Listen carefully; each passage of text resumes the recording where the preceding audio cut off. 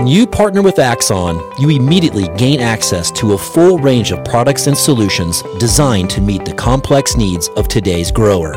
We carry all major brands and sizes of tires and wheels.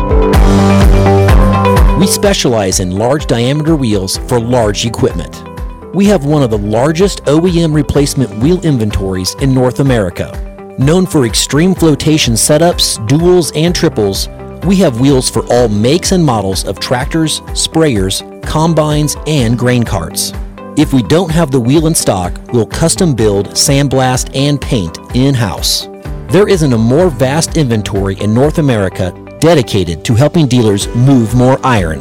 With facilities on the West Coast and in the heart of the Midwest, leverage our 230,000 square feet of indoor inventory to solve any problem a grower may have.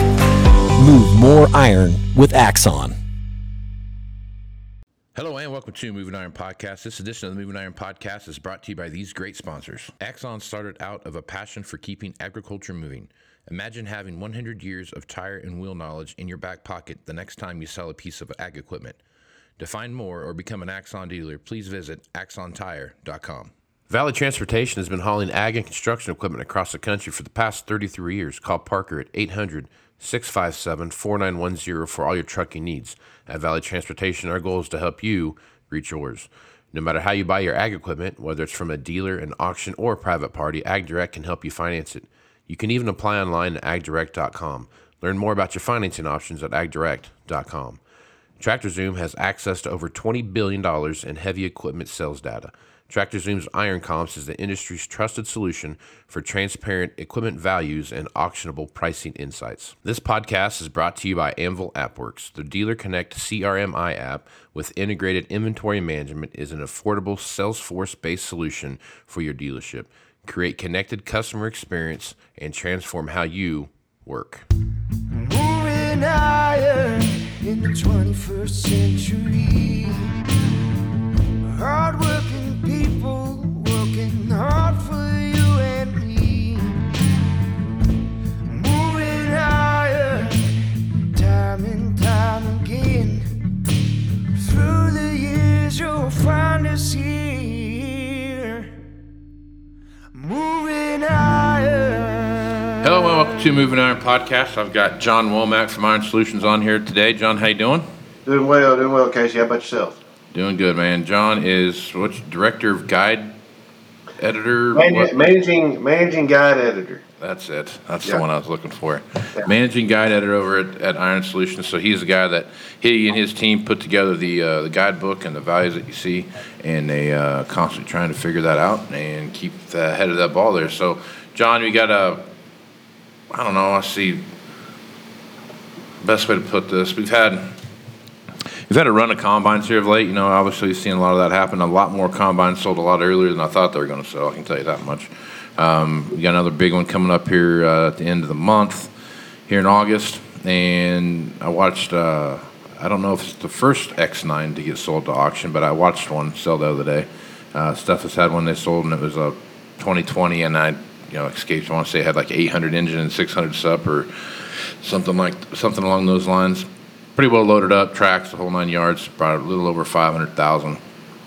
I wasn't overly shocked by the $500,000 value. That's what I kind of figured it would be in. Mm-hmm. I figured it would be less than 5.5, and I think it was 525 or 514 or something like that it sold for.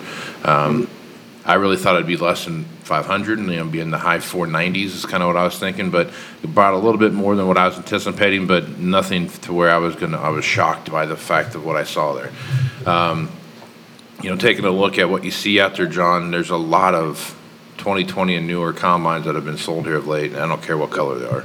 Right. I don't care if they're Case, Kloss, Deere, New Holland, Gleaner, you name it. They've been selling them. So I guess that's two things. One, it shows me that, one, we are heavily oversupplied in the marketplace, if that's what you have to do to get rid of them.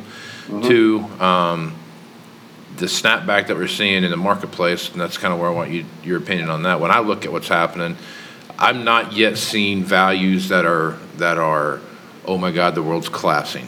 I'm still they're still holding tight. You know, they're still doing what they need to be doing, but they're not like, yes, we're holding our money together either. You know what I mean? So I guess give me your thoughts on that.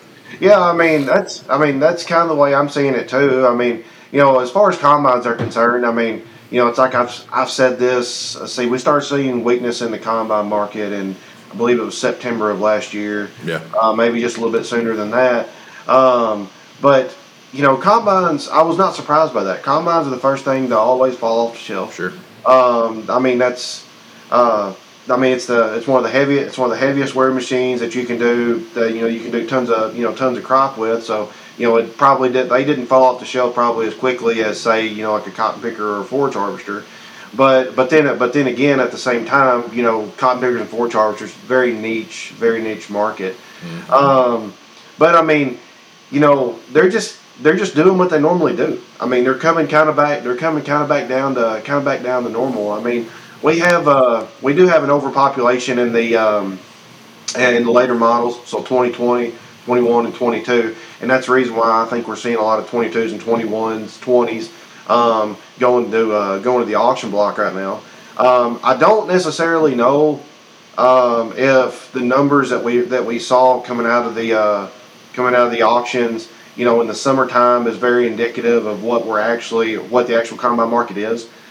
Just because, I mean, it's summertime. If you put combines in auctions in the summertime, you're probably going to get a little bit lesser value for those.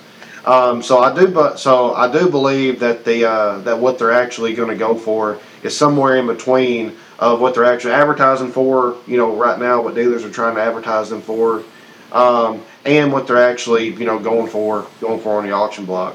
But oversupply, 100%. I mean, we all saw that coming. Sure. And we all knew what was gonna happen. I mean, dealers can't help themselves. But at the same time, you got to get market share. I mean, that's what it all chalks up to. But when talking to some dealers about moving combines and taking some hits that they've taken, it's, well, you know what? We took the hit, but we don't have 7 or 8% holding costs. Sure. We don't have to take in that extra trade, and we actually only write off about $150,000 on our books. We actually got rid of the whole $600,000 on our books. We don't have to worry about it anymore. So we're willing to take a little bit of a hit for that to get rid of some money. Yeah. Yeah, and I think that's that's one of the things that we're seeing happen here now is that last time, whenever we've done this, I want to say last time because combines are always on that list of revolving auction things. But people talk about combines like this is a new thing. It's the same thing over and over again. But it's same old song. It's same old song and dance. I mean, we never got rid of combines to begin with. No. Yeah, I mean, everyone wants to talk about, we were short on this and short on that. Yeah, I mean, the idea of being short on combines is that you don't have 1,000 of them on MF Pro. Right. Yeah. I mean, that's being short on combines. Yeah, yeah, and I think that's this time we had coming around. We got stuff down to where there were not a windrow of combines sitting on the back lot someplace. There were 2 or 3 now, and that was what we were down to. Yeah. And so. And they're for a quick, 6-minute run. Combines did have we can't get a combine, so here's this used one, and we're gonna inflate the price type of thing to compensate with it as you come across there. So, all that being said, as you go back and take a look at where combines are at now, the concerning thing I think I have about the combine market more than anything right now is one. Interest rates are going to drive decision making that they didn't have to make those decisions, even back in 18, 19 time frame, because you still had really cheap interest, right? Right. You could hold it for a while. Go back to 11 and 12, 13, 14, where interest rates were literally 0%, and your holding cost was like, I want to say it was like 1.5 or 2% or something like that. You can pay a lot of interest. And you're going to lose $50,000, right? Mm-hmm. Right. So now, if you're looking at it, this situation we see with interest rates now, I think there's not snap judgments, because that's not the right word to make, but it's the hastiness to go get something off the lot is going to be higher, and I feel like there's going to be some pretty big repercussions that come from that down the line, and we'll have to see what happens. But I think also too is that there's still the on-farm income is still there. Yes. It's not gone away yet. We're going to have some good crops with some good.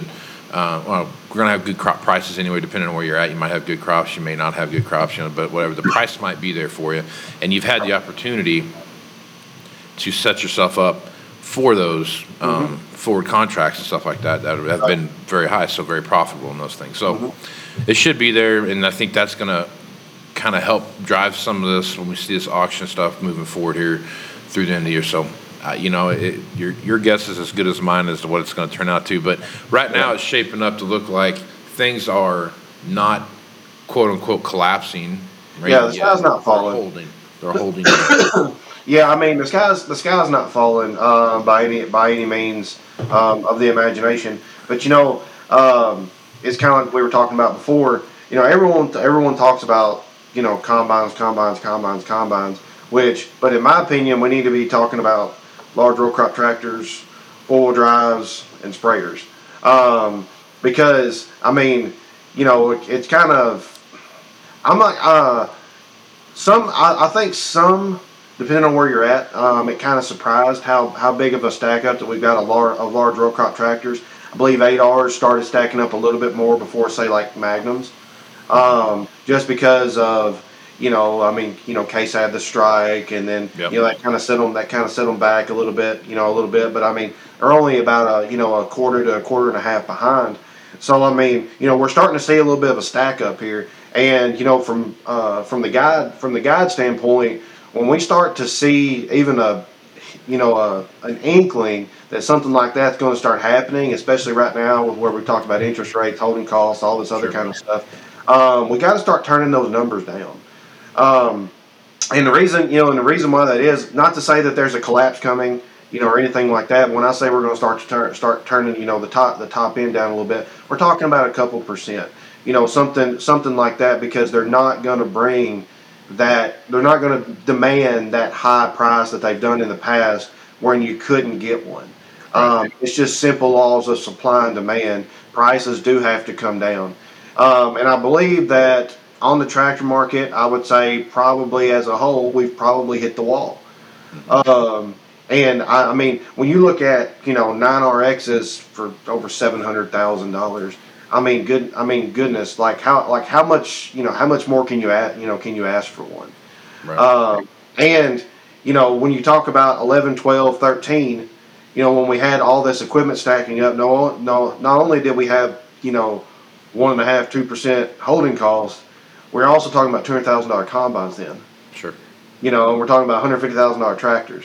Now we're talking about $500,000, $600,000, $700,000 tractors without even shaking a stick at it. And combines are in the same boat. And then you have things introduced into the market like the X9. Yeah. Which how many times could you actually roll that piece of equipment? Because it's not a Class 8, it's not a Class 9. That has to go to a specific customer, a specific client. So how many, it's kind of the whole saying of, how many butts will actually go in those seats. And I don't think there's very many. So we better be depreciating that thing pretty fast, because if we're not, somebody's going to end up with a $400,000 yard gnome. Yeah. Well, it kind of goes back to the same thing too. I've had these conversations about how the buying public has really gotten solidified into these different buying groups, and as you look at what those buying groups look like and how they come together, you go back 10 years, and it was not uncommon to have the guy that would buy the new combine every 5 years, but his entire fleet of tractors were used, right? Buy a new combine every 3, 4, 5 years, whatever it was, and then he'd buy a new tractor every 2 years or whatever, or a used tractor every 2 years type of deal. And that's kind of how they had that thing going. And then as the years went on, it got harder and harder and harder to where now, not only not buying a new combine, they're not buying a 1 or 2 year old combine, they're buying a 3 or 5 year old combine that's got more hours on it than they ever even dreamt to ever seen on a combine that they would have on their farm. Right. And the reason for that is it's the price and what they can afford and what makes sense on their farm. And these operations are becoming very what's the best way? Just they have to stay in this bucket, right? This is where they work at right here. This is what they're doing, and they have to stay right here in order to make that work. And I think as you look at a washout, a guy like me that's looking at washout cycles and trying to figure out, use turn and those kind of things at all, this is kind of, I don't want to say it's made it easy because it's not made it easy by any, but it's not a bad thing. It's not a bad thing now because now I don't have to worry. I'm not worried so much about, in 2010 when the guy had the 9600 and things were really good, and I traded my 9600 in on a brand new, S, or not even S, and 9770 at the time. Yeah. Right. So I mean, now they skipped over the 10, the 50, the 60, all the way up to 70, and now they're not going to do that. They're probably going to even trade in an older machine, an older Class 7 combine for the same current series that they have. It just might be 3 or 4 years newer. You know what I mean? Yeah. I mean, that's exactly right. I mean, the dollar definitely does not go as far as it used to, and we coming off of all these interim price increases, things that we've never seen before. I was talking to another John Deere dealer in Louisiana, and he asked me, he said, John, what's the normal price increase that we normally see? And I'm like, well, that's right down 2 or 3%. He said, exactly. He said, so how many price increases have we seen this year, and what are the percentages? And I said, well, we've seen 4, 2, 3. I mean, depending on what brand you're talking about, and I said, altogether it's about 30%. And he said, yes. He said, so we've actually jumped the price increase, 10 to 15 years, and then if you look at how machines are not depreciating, that's another 10-year jump. So we've actually jumped pricing 25 years in a year and a half, or 2 years. Yeah, but you think about that. That's I wish we were on an island somewhere so we could complain about that, but so is Ford pickups, and so have a can of corn at the grocery store. And that's the thing about this whole situation that we're in, is that not only from our industry standpoint where we're at, it's everything, and now is just put so much more pressure on the buying public that everything across the board is that, and then you throw high interest on top of that, and then you throw a questionable what's going on with this crop. So now you got this my guy across the street's telling me his crop's the worst ever.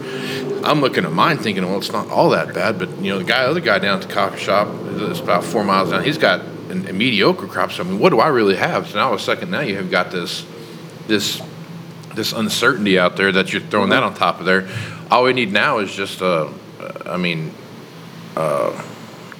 really starting to show a sign of softening in the marketplace when it comes to equipment values, and there's your match that starts the fire. You know what I mean? So there's a lot of things that are starting to kind of pile up, and it's just going to take one of those things. We've got to really get the fire going, and I think that's what we're waiting for. In my opinion, is what's the buying habits look like of the guys coming in? Because you're exactly right about the 8Rs and the row crop tractors and the Magnums and the quad tracks and the RXs and all the different things that are out there.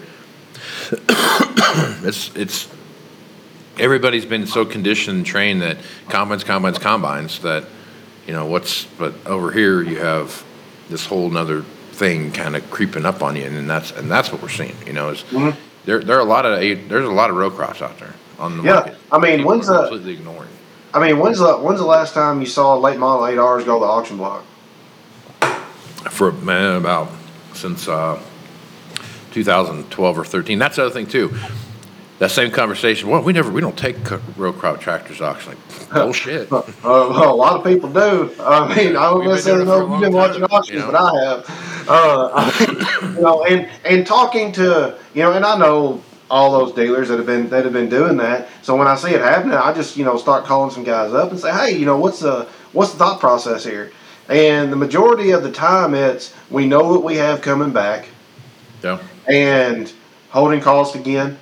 But we know that we can't sell out of if we kept everything that we have now, and then we're looking at what we have coming back, because it's not really that hard to get new stuff really anymore. I mean, you got to wait a little bit, but depending on what it is, it's not really that hard to get new stuff right now. It's not near as bad as it was a year ago when we were going through this, but they know, hey, if I don't get rid of this, I'm going to be in a world of hurt. Right. So that's exactly what they're doing. Haven't seen very many 9Rs go to the auction, especially late model stuff, because I do believe we are still a tick on the short side, depending on if you're talking wheeled or tracked. But it's coming, and it's coming quick. And I do believe by the end of the year, we're gonna really have a very good idea of how quickly it's actually going to come if it hasn't come before then. So we're kind of still. I'm not gonna say we're up in the air on it, because I believe we have it pretty well pinned down. But you talk about buying habits and how the crops are actually going to come off, and stuff like that. Once we start seeing harvest numbers, start talking about corn, on over here, these guys got great rains, great moisture. The corn looks great. Over here on the other side, guys got late rain. So that started, and it was really hot, so that started pushing their corn to early tasseling, and everything else. Well, then they got rain. Well, okay, the corn looks good because that rain. I mean, you hit corn with a little bit of urea, and you let some rain come over top of that. It looks great. It's tall. It's green, but no one knows what's inside that shuck. Yep. No one knows what's on that stalk, and we're not too far away from figuring out exactly what's in there. And I mean, we're not even talking about beans. Beans are 100% in the same boat, depending on when you planted them. Some guys are doing, if you're doing your group 4s, your group 5s, depending on where you're at. I mean, you've got to have water. You got to have the moisture. I know a lot of guys, like where I'm from, it's very, all irrigated. Of course, that's big rice country. You got to have irrigation to grow rice. But the vast majority of it is irrigated. And, so all the guys got to do is go out there and, turn the pump on, but you still got to put fuel in the pump. Right. And fuel is not cheap. Right. So they're spending a lot of their money on fuel. Yep. But then again, I mean, if that saves your crop, sometimes that juice is worth the squeeze. Yep. I guess you could say. But yeah, I mean, I'd like to get your take on this. But like, in my opinion, there's a lot of uncertainty out there, like what you were talking about. And when there's uncertainty, people start to try to talk themselves into things. We were talking about, recession, and stuff like that, not too long ago, still talking about it now. There's not a ton of stuff out there that I'm seeing that's screaming recession. I mean, like we've got high interest rates, we've got this, we've got that. And yeah, we've seen some tech layoffs, and everything else. We are spending a little bit more money. But, I mean, I'm just not seeing a whole lot of stuff that's saying, just screaming at me, recession. Right. However, all we hear is recession. So how much are we going to talk ourselves into this stuff? Well, I think the recession talk is from what it was to where it's at now is really, really slowed down. We are along. I think it just because like Rich Boston comes on here, he talks about the stuff, and he's never been on the recession train. He's like, we're not going into recession ever. Yeah. And so now we've kind of got this deal set up over here where we're looking at all the different aspects you have, and a lot of those talking heads on TV that were screaming and jumping up and down and screaming and yelling about a recession and this, that, and the other thing. I think a lot of that had to do with the fact that depending on which news network you're listening to, supports one side or the other. Unfortunately, right. Nobody really freaking gives you a straight answer anymore. It's whatever team they're on, But so I think a lot of that screaming for recession was a hope and prayer that this could happen, and then we'd get another group of people in. So, as you're taking a look at that, I think that had part of it. But so far so good. I mean, as far as what things have looked like and how those things are coming together, at the end of the day, what really is going to make a difference is what happens. What happens? The Fed comes tomorrow and says, you know what, we're gonna lower interest rates by 2%. So we're gonna go from the Fed lending rate over what it is, 5.25 now, whatever. We're gonna be down to 3.25. So that means that we're gonna have 5.5 to 6% interest rates. Oh my God, you can talk about a buying craze. Oh yeah. People are going to jump all over that. You know what I mean? They're going to, I'm going to refinance what I got and get down to this. I'm going to trade out of that and get into that. You know, that'll spur a big, huge. And it's going to happen across the board. I mean, it's going to happen in farm equipment. It's going to happen in the housing market. It's going to happen with automobiles. I mean, it's going to happen. It's going to happen everywhere. And but when I think about farmers, because my grandmother was in the cotton industry. Dealt with farmers for 35 plus years. She's general manager of a cotton gin, and bless her heart. Oh, I know. Well, we rode the highs and the lows, man. Yeah. I still remember when Deere was demoing their first baler picker. Yeah.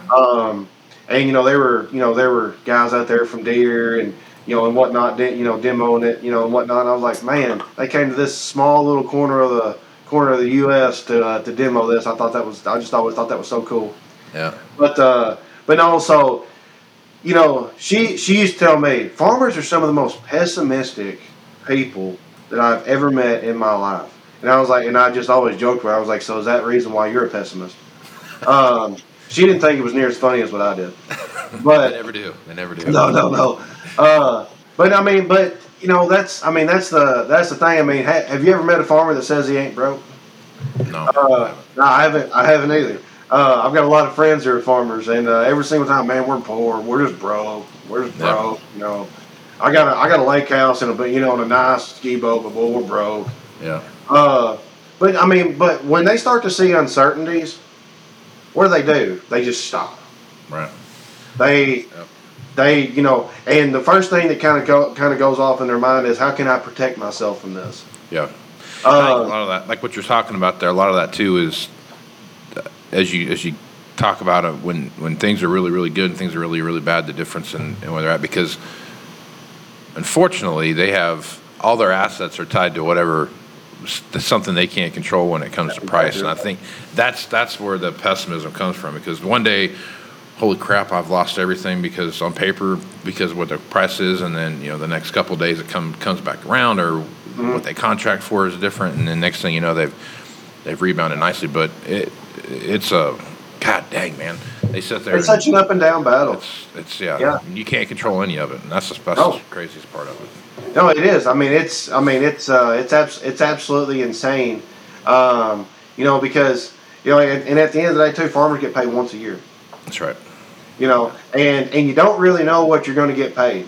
Yeah. So imagine, and that's what I tell people, all the time is like, imagine just working, just an obscene amount of hours, almost every single day outside of the wintertime. And, for most guys. But, in the wintertime we're hauling and stuff like that too, so you say we're working. But, and I have no idea if you're going to make money or not. Yep. Like it's an insane, and there's nothing you can do to control it. Yep. At all. I mean, there's things that you can do to to make it better, make it worse, but you don't have complete control over anything. Yep. Yeah. So it's a crazy setup for sure. Yeah. I mean, yeah, it definitely is. So I do believe when a farmer starts to see uncertainties, he just sits down. He or she just sits down, and so that's what I'm kind of wondering, as we continue these things. Yeah, I mean, there's still money on the farm. They're making money. I mean, commodities are not looking as good now as they have in the past. But I mean, all that stuff is already booked. All that stuff's been booked for quite some time. The majority of it, anyways. Right.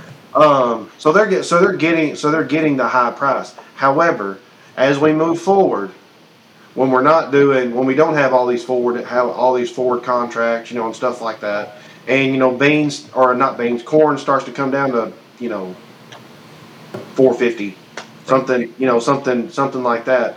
Where are we going to be? And as things start to come down, and they're going to, it has to. When it happens, I think that the buying potential or the hunger for buying is going to slow down unless we get something else, unless we get some lower interest rates, unless we do this, unless we do that. Yeah. So that's exactly what I'm paying attention to, because at the end of the day, if farmer doesn't come in and buy it, it sits. And if it's sitting, it goes to the auction block, and you get what you want, or you get what you can get for it. That's right. That's right. Yep. All right, John. So you're looking out there right now, going in through the last quarter of the year. You're looking at this new guidebook coming out. Any big surprises that you've seen from the data that's come through? I'm sorry. Say that one more time. I think I got a freeze. That's right. As you look out through the end of the year, you got this new fall guidebook coming out here in September. As you take a look at the data that you've seen so far, any big surprises to you so far? Not a ton. I mean, not a ton of big big surprises. As we talked about combines being combines.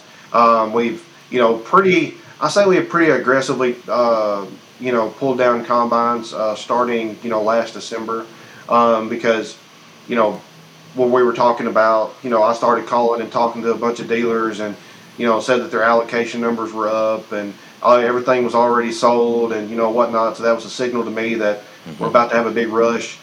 And hearing looking at some of the data that I have is telling, when we're looking at combine EOP, the numbers aren't necessarily down. So we kind of have that to go by as well on the combine side. One thing that I will say that was, I'm not going to say it was surprising. I was just like, oh, okay, so that's happening. Like your what I call your medium row crops, so like your 6Rs, and like your small magnums, are holding pretty steady. They're just kind of staying right there, and they're actually maybe a little bit elevated. Is what my data is showing me. But I mean, Casey, are y'all seeing that over there? Over there in your neck of the woods as well? Yeah, I think so. I mean, most of the stuff we're seeing, I can't say that anything's really changed much value-wise yet. For as much stuff that's been sold and what I've kind of thought was going to happen, I just haven't seen anything yet that's telling me that we need to make a big adjustment to what we're doing. Right. Yeah. That's exactly right. And I was talking about large row crops and four wheel drives. We are going to start turning those down a little bit. When I say turn them down a little bit, I'm talking about 1%, maybe 2%, which doesn't necessarily come out to a whole lot of dollars. But at the end of the day, you have to start somewhere. Right. And I do believe that we're to the point to where we do have to start turning that stuff down. Right. I don't dream that we're going to get aggressive with it like we are combines by any means of the imagination. But it's like I said at the beginning of this conversation. I feel like we've hit the wall. The more dealers and stuff that I talk to about tractors and whatnot, I feel like that we've hit the wall. So that's kind of where we're at. Now moving forward, sprayers. So I do know that there was a lot of ordering that took place, this summer with sprayers, but I know that we're still kind of short. We're still kind of short on them. So when that ordering starts coming in, of course, it's going to take it, 6-8 months, maybe a little bit longer before we start to see those trades roll.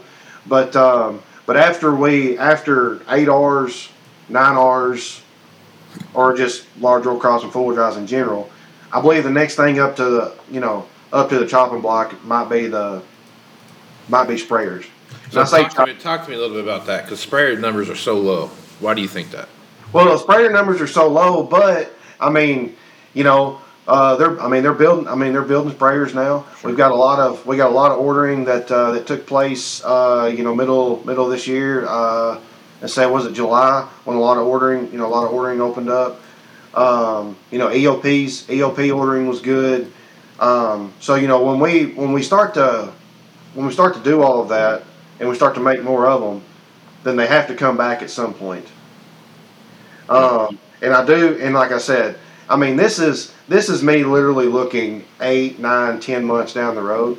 But I do believe that's what's gonna happen. If I had to make a hypothesis, I guess you could say. But we're paying attention to that. Very much watching those numbers very, very, very closely of what's coming out there, what's going to auction. Because when we start to see things move, we have to move, Right. and we don't want to be behind the 8 ball. Right. So that's kind of we have to start thinking about these things and having these conversations as quickly as I guess you could say we possibly can, and that's exactly what we're doing. Yep. Okay. 'Cause, the sprayer market's one of those things I've paid attention to just because of the sheer number of what's out there, and there's just not that many. And Yeah, there's not very many. you start looking at, but you're right. I mean, sooner or later they're going to start banging them out. What's that look like?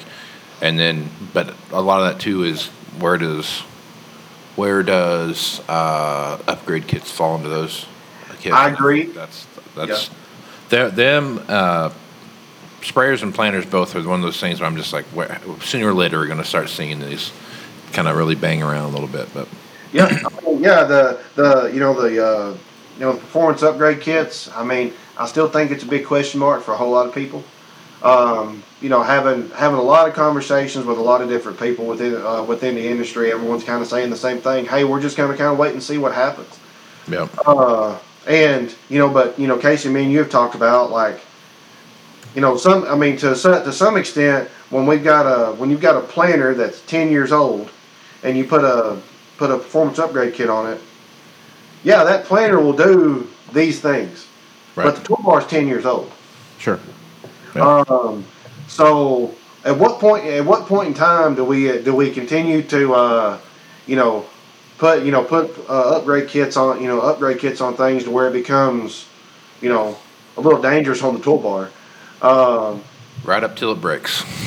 That's where I was, and that's exactly right. Like, how many toolbars are going to snap? Yep. I think that's that. I talked about that before and thought about that a lot. Like, how far away from having to get something X-rayed before we can use it? After a certain number of acres or years or whatever. So it'll be interesting how that plays out. Oh yeah, it'll be. I mean, it'll definitely be interesting. It'll definitely be interesting to get some feedback from dealers on how we price those things. Yeah. Because it's not 10 years old. Right. But it is. But it's not brand new either. It's not brand new either. And it's not 5 years old, but the technology is 3 years old. Right. So it's like, how do you do that? And it's going to be the same thing, with sprayers. But I do believe the appetite is there because we're seeing the numbers that we're seeing out of See & Spray. Yep. And I know Deere's paying very close attention to those numbers as we all are. Yep. Sure. But the appetite for technology is definitely there, and without even getting into the conversation of autonomy. Yep. Right on. Well, John, it's probably a good place to stop, man. Yep. If folks want to reach out to you and get more information about what you're doing over at Iron Solutions, what's the best way to do that? You shoot me an email. Email is John Wommack, JONWOMMACK @randallriley.com. And we can start there. Most of the time, it ends up in a phone call. I do love having corresponding with phone calls or Zoom calls more than I do email. So yeah, we can start there, and feel free to shoot me a message anytime, and I'll share with you what I can. Right on, man. Well, John, I appreciate you being on the podcast, man. Absolutely, thank you very much, and we'll see you in a couple weeks. Yep, take care. I'm Casey Seymour with Moving Iron Podcast. Check me out on Facebook, Twitter, and Instagram at Moving Iron LLC, LinkedIn at Moving Iron Podcast, and go over to the YouTube channel and see the video version of this at movingironllc.com, or at Moving Iron Podcast on YouTube, and then go to movingironllc.com for everything Moving Iron related. So with that, I'm Casey Seymour with John Wommack. Let's go move some iron, folks. Out. Axon started out of a passion for keeping agriculture moving. Imagine having 100 years of tire and wheel knowledge in your back pocket the next time you sell a piece of ag equipment. To find more or become an Axon dealer, please visit axontire.com. Valley Transportation has been hauling ag and construction equipment across the country for the past 33 years. Call Parker at 800-657-4910 for all your trucking needs. At Valley Transportation, our goal is to help you reach yours. No matter how you buy your ag equipment, whether it's from a dealer, an auction, or a private party, AgDirect can help you finance it. You can even apply online at agdirect.com. Learn more about your financing options at agdirect.com. TractorZoom has access to over $20 billion in heavy equipment sales data. TractorZoom's Iron Comps is the industry's trusted solution for transparent equipment values and auctionable pricing insights. This podcast is brought to you by Anvil AppWorks. The Dealer Connect CRMI app with integrated inventory management is an affordable Salesforce-based solution for your dealership. Create connected customer experience and transform how you work. Moving higher in the 21st century. Hard-working people working hard for you and me. Moving higher, time and time again. Through the years you'll find us here.